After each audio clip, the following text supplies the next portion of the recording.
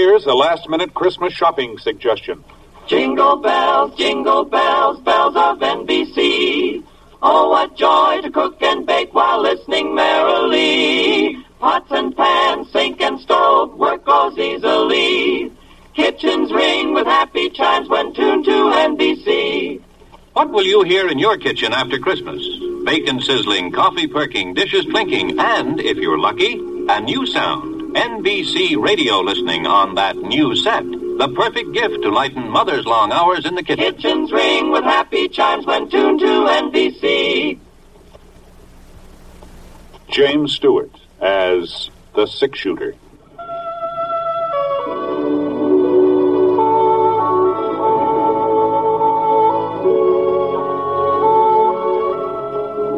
The man in the saddle is angular and long-legged. His skin is sun-dyed brown. The gun in his holster is gray steel and rainbow mother-of-pearl, its handle unmarked. People call them both the six-shooter. The NBC Radio Network presents James Stewart as the six-shooter, a transcribed series of radio dramas based on the life of Britt Ponsett, the Texas plainsman who wandered through the Western Territories, leaving behind a trail of still-remembered legends.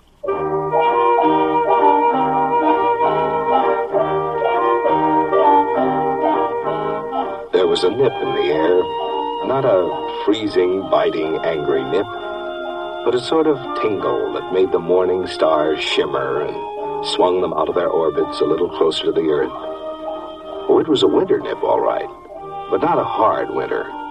Not a winter when the cattle would come down from the high places, poking their noses into the ice-encrusted ground.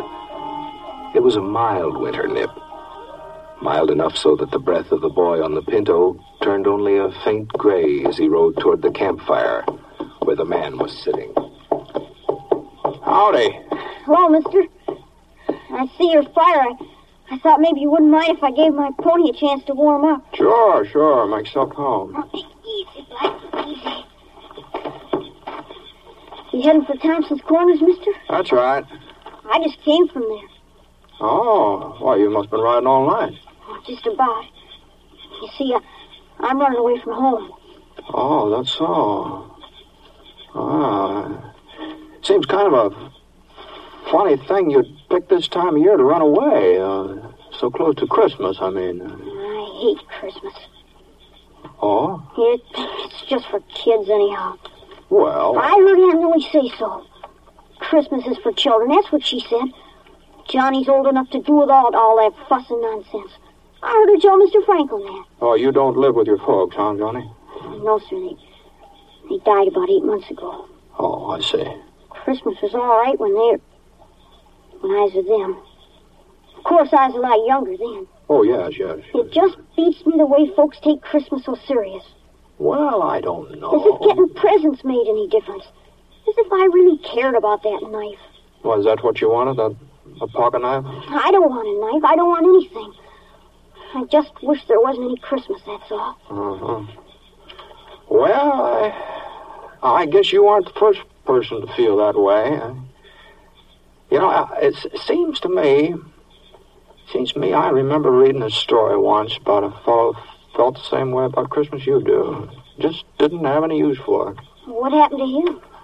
Well, I doubt if I can call it to mind after all this time, but as I recollect, now mind you, this may not be word for word, but as I recollect, the man that it was about, the one that hated Christmas, that is, well, he was a real skinflint, he was. He just as stingy as they come.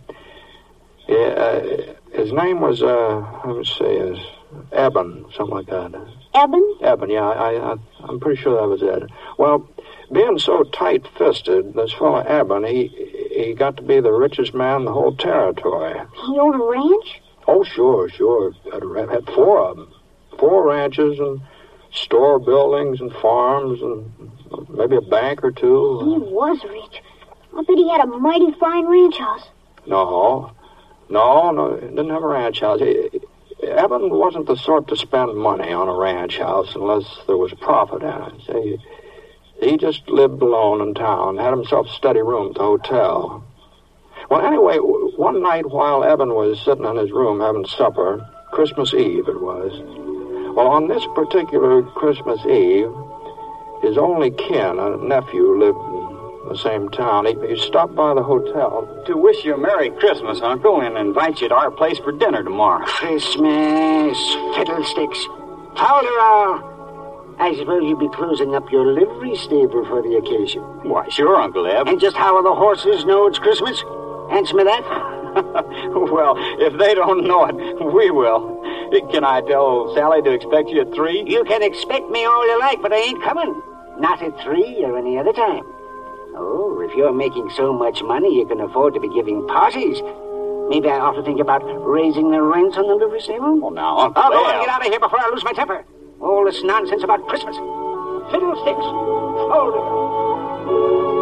Well, after that, Johnny, the nephew didn't stick around there. He got out of Eben's hotel room at a regular gallop. It wasn't very long before Eben had another visitor. He was a young fella, tall, lanky, not very good at speaking. He just plain ordinary cowpoke. He was the foreman of the S&M ranch. Oh, well, it took you long enough to get here.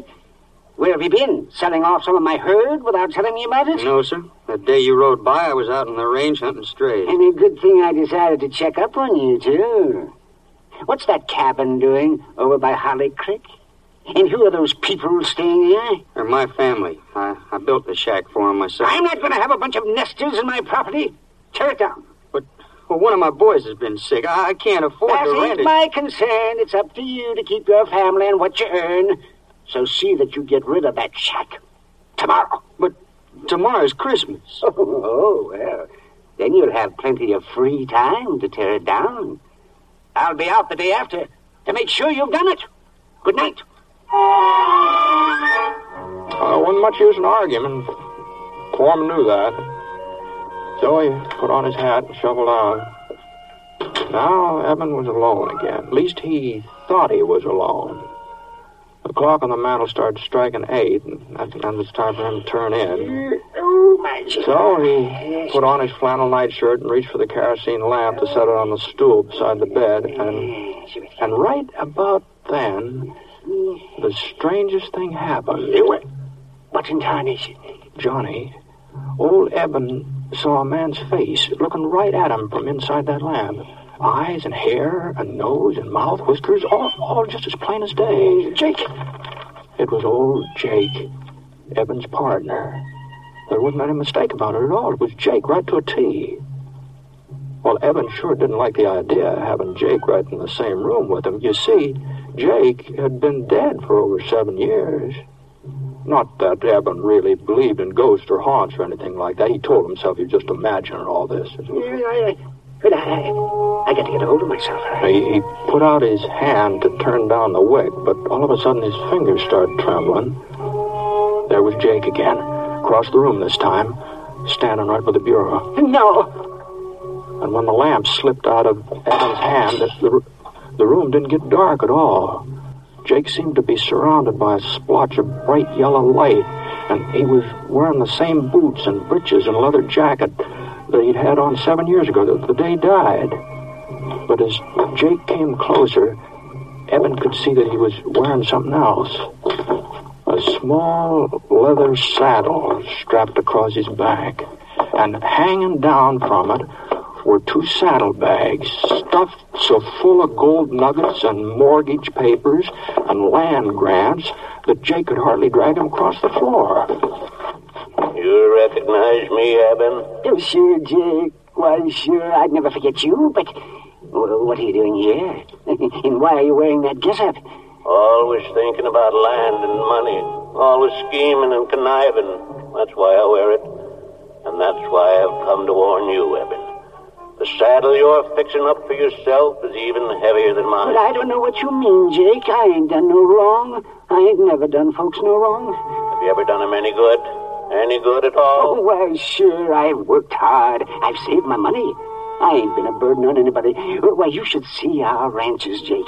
Oh, the way I've built them up. I have seen them many times, and I've seen a lot more than that, too. That's my punishment.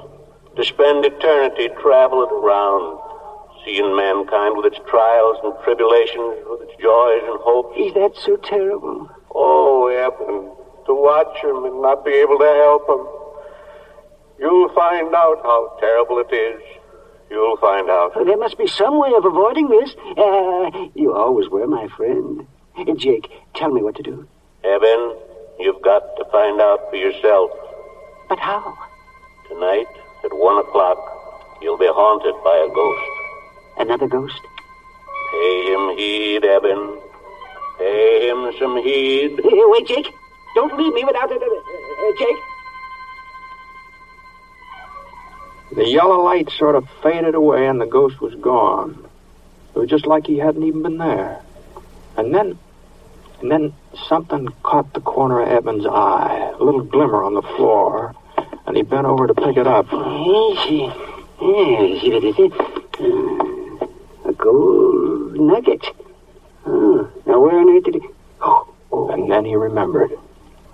Those saddlebags of Jake's, they'd been filled clear to the brim with gold nuggets.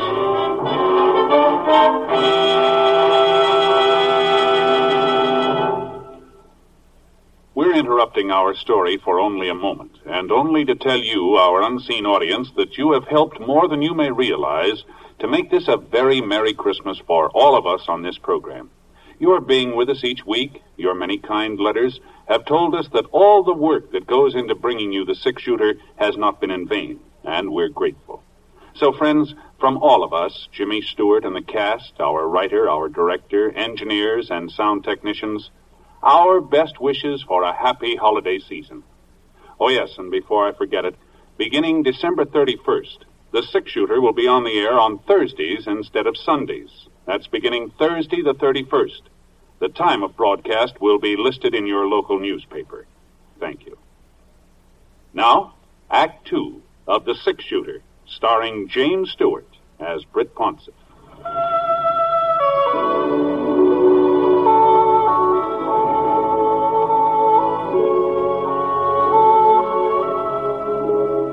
Gee whiz, a gold nugget. Then Jake's ghost really had been there, huh, mister? Yeah, there just wasn't any doubt about it, Johnny. What happened then? Did the other spook turn up? The one Jake said was coming to see Eben? Oh, sure, Johnny, sure, yeah. He was right on time, too. Eben was lying in bed, wide awake, of course. He hadn't been able to do much sleeping. He was too scared. It was kind of peculiar. Eben was half scared the ghost would come and half scared he wouldn't, you see. But before the sound of the clock had died away, there he was. He's sitting in Eben's rocking chair like he'd been there all night long. And this ghost was a young fella, maybe 18, 19, all duded up the way young bucks like to dress, fancy chaps and checkered shirt and a red bandana tied around his neck. Howdy, Eben. Reckon you've been expecting me. Yeah, well, I guess so. You ready to take a little trip? Where to? Back. Way back through the years. Oh, but how can I go with you? It's real easy. You see, I'm the ghost of Christmas past. You're past, Eben. Let's shove off. Well, the next thing Eben knew, he and that ghost were standing out on a snow-covered prairie. There was a circle of covered wagons in front of them, and the people from the wagons were gathered together and listening to a tall, white-bearded man. Behold, I bring you good He was reading the Bible. Great joy, which will be to all people. For unto you is born this day in the city of David a Savior, which is Christ the Lord. And this shall be a sign unto you. You shall find the baby. The ghost turned and pointed to a boy sitting away from the others on the tailboard of one of the wagons. Small boy, about 10 years old, with hollow cheeks and his eyes all red from crying. Oh no. It was Eben himself. On a Christmas day, a long, long time ago. Not a very happy Christmas either. It was only a week since the oxen had stampeded and his ma had been killed when she fell from the wagon. His pa had died with an Apache arrow in his chest. No, I don't want to look at him anymore. Can't you show me another Christmas? Well, it was no sooner said than done. Now Eben and the ghost were in a bunkhouse. And Eben saw himself again. Oh, he's 10 years older than the boy on the prairie, but he was lying on a blanket staring up at the ceiling. And then his pal Jake came running in, all out of breath. Come on, Eb. Get a clean shirt on. We got us an invite to a party. Huh? Yeah, the boss is throwing a big shindig. He says he'll fire us if we don't show up. Eben couldn't help remembering that party. Oh, the roast beef and the baked ham and square dancing and the pretty girls in their calico. He couldn't help saying out loud to the ghost, Oh, dear. How I wish I... What was that, Eben? Nothing, Mr. Spirit. Nothing. I was just remembering how I treated my foreman today. That's all. After that, the ghost took Eben to 3 or 4 more of his old Christmases. And none of them were very happy. Especially that Christmas when the young schoolmarm, sitting on the horsehair sofa, had unwrapped a tiny box Eben gave her and then handed it back to him. It's a lovely ring, Eben, but I can't wear it. Well, you're not courting somebody else. No, Eben, but you are. You're courting something else. Bill. Land and money, cattle, profits. They mean more to you than I ever would. I'm sorry.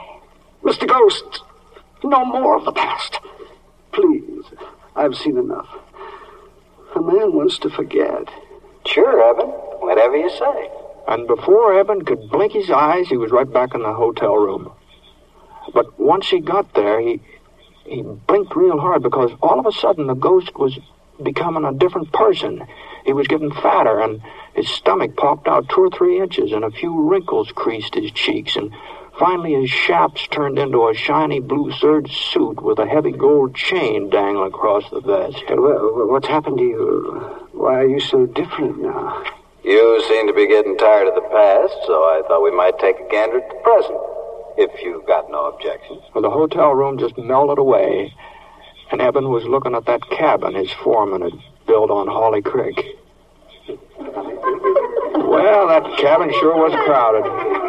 Oh, there must have been 5 or 6 children, all helping their mother get the Christmas dinner, all laughing and talking, as busy as summer colts. But when their father came in, he had a long face and a tired mouth, and his wife looked up and wanted to know what was troubling him. Oh, I was just thinking about old Eben. That's not a very pleasant thought for Christmas, Bob. By the way, what did he want with you yesterday? Was it about this cabin? Oh, no, of course not. Well, let's get on with dinner. Sit down, everybody. Now, where's my Jim, huh? Well, I guess we're just going to have to eat. And Bob looked all around the room. He was pretending he didn't see the little fellow in the corner. The boy with an iron brace on his leg and a wooden crutch propped up against the wall.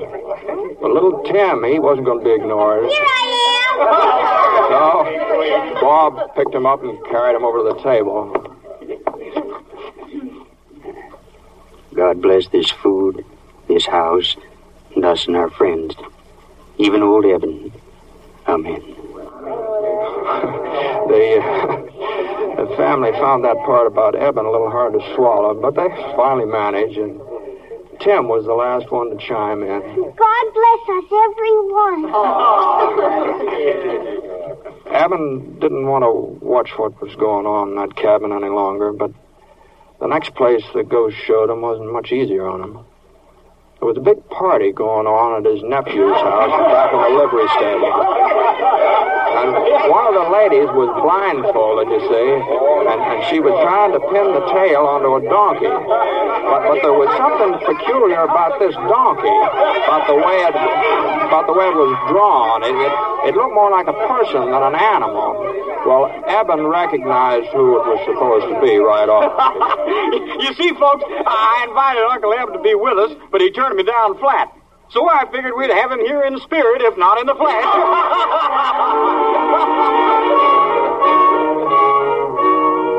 Right back in the hotel room again. That's where Eben found himself. Spirit, you showed me the past and the present. What's left to see? The future, Eben. The future. And that's how Eben came to see a Christmas of the future. A cold, brittle Christmas. And there were two men standing on a street corner, and the coat collars turned up so to keep out the snow. Oh, he's dead, all right. Dead as a doornail. Sure is a Christmas present I never expected. At least whoever handles his property won't be as hard to deal with as he was. Wonder if they'll bother giving him a funeral. And in a frame house over on the side street in the edge of town, a woman was speaking to her husband. Funny. To me, he's been dead for years.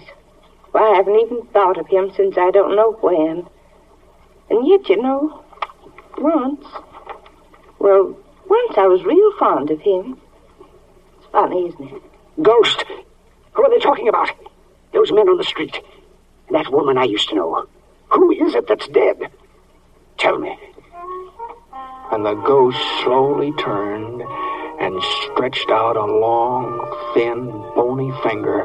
And there, right at the end of that finger, was a tombstone, all covered with weeds.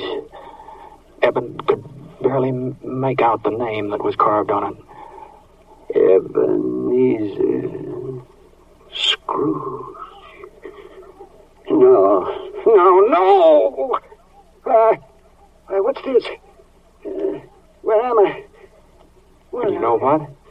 He was right in his own bed, in his own nightshirt, and the sun was streaming through the frosted windows.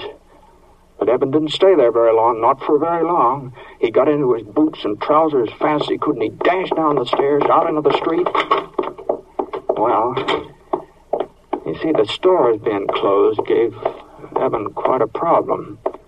Well, he just happened to make Fuzzy Wagner open the butcher shop up, that's all. Of course, Fuzzy didn't have much choice, seeing as how the shop was located in one of Eben's buildings. And when Eben told him what he wanted, a turkey and a ham, well... No. And better make it 2 hams and send them out to the cabin on the S&M ranch. And they're not to know that I ordered them. You understand, Fuzzy? Here's the money and a little extra for your trouble. Well, before Fuzzy could get his jaw shut up again, Eben was on his way, and he headed right straight out to his nephew's house. And Eben was the life of the party, too. Well, the way he carried on, he's laughing and making jokes and telling stories on himself, and he insisted that they use that donkey with his face on it when they played games, Yes, because that's what I've been all these years. A real 4-footed, long-eared donkey. The next morning, though, that's what Eben enjoyed the most. He was up bright and early and hitched the team to the buckboard and drove out to the S&M, hurrying the horses all the way. Come on, Bess. Come on, Martha. Step a little lively. If he could just get out there before his foreman started tearing down that cabin. Whoa, Martha. Whoa. Yeah. Well, Robert? Yes, sir? I see you ain't carried out my orders. It was Christmas. I just couldn't tell him I'll do it today. Oh, this is the last straw. I'm not putting up with your shenanigans any longer, young fella. Oh, but please... That cabin's coming down and no buts about it. And then we're building a new ranch house in its place. Big enough for you and your whole family. What? Oh, yes. I'm also doubling your wages as of last week. Merry Christmas, Bob. Even if I am a day late. No, not a day. More like half a lifetime. But Merry Christmas anyway. And as your son says, God bless us, everyone.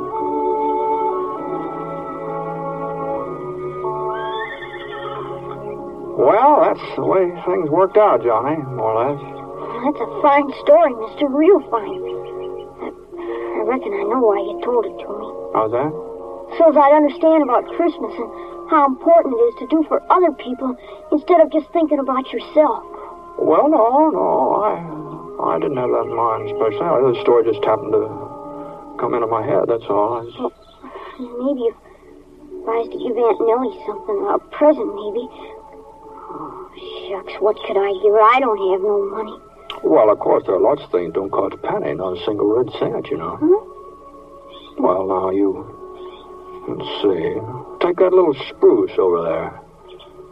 It'd be real easy to cut that down with a little fixing and maybe a few doodads from around the house. I'll bet you can make a Jim Dandy Christmas tree out of that. I suppose so, but what good's a tree without something to put under it? Oh, yeah, I see what you mean.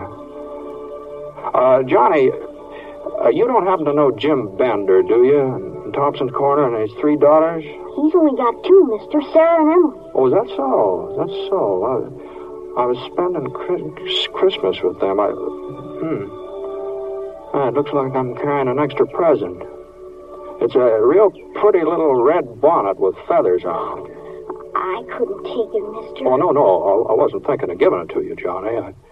But I was sort of hoping that you'd show me the trail from here on in. Of course, it wouldn't mean you're turning around and going back home, but if I was to cause you changing your plans, I'd feel obligated to pay you back some way, you know. Well, It would be only fair. Trouble is, I haven't got much money, so if you wouldn't mind accepting the bonnet instead, you'd be doing me a real favor, Johnny.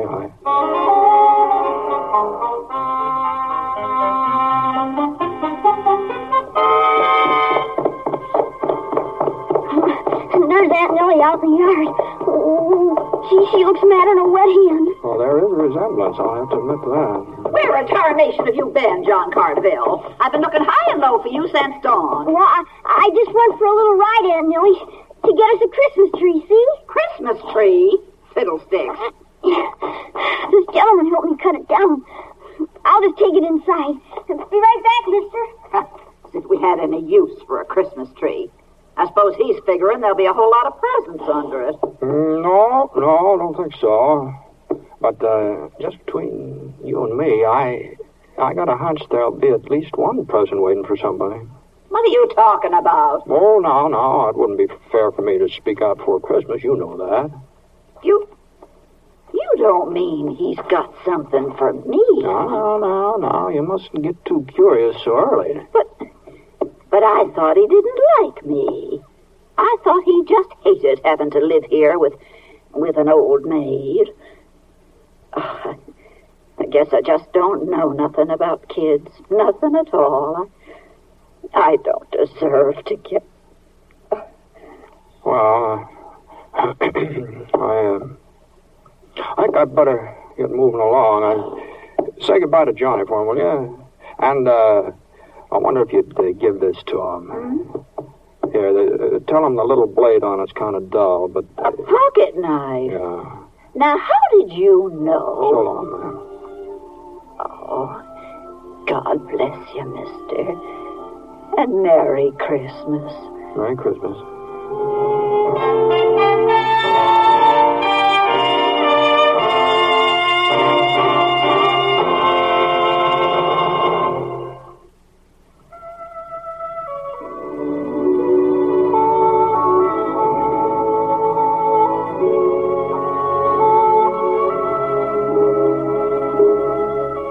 Please remember now, beginning December 31st, the six-shooter will be on Thursdays instead of Sundays. We hope you'll join us in our new time. The Six-Shooter is an NBC Radio Network production in association with Review Productions. The transcribed story was written by Frank Burt in collaboration with Charles Dickens. Mr. Stewart may soon be seen in the Universal International picture The Glenn Miller Story. Howard McNear played Scrooge, and special music was by Basil Adlam. The entire production is under the direction of Jack Johnstone. All characters and incidents were fictitious, and any resemblance to actual characters or incidents is purely coincidental. And now, until Thursday the 31st, this is Hal Gibney speaking. Merry Christmas.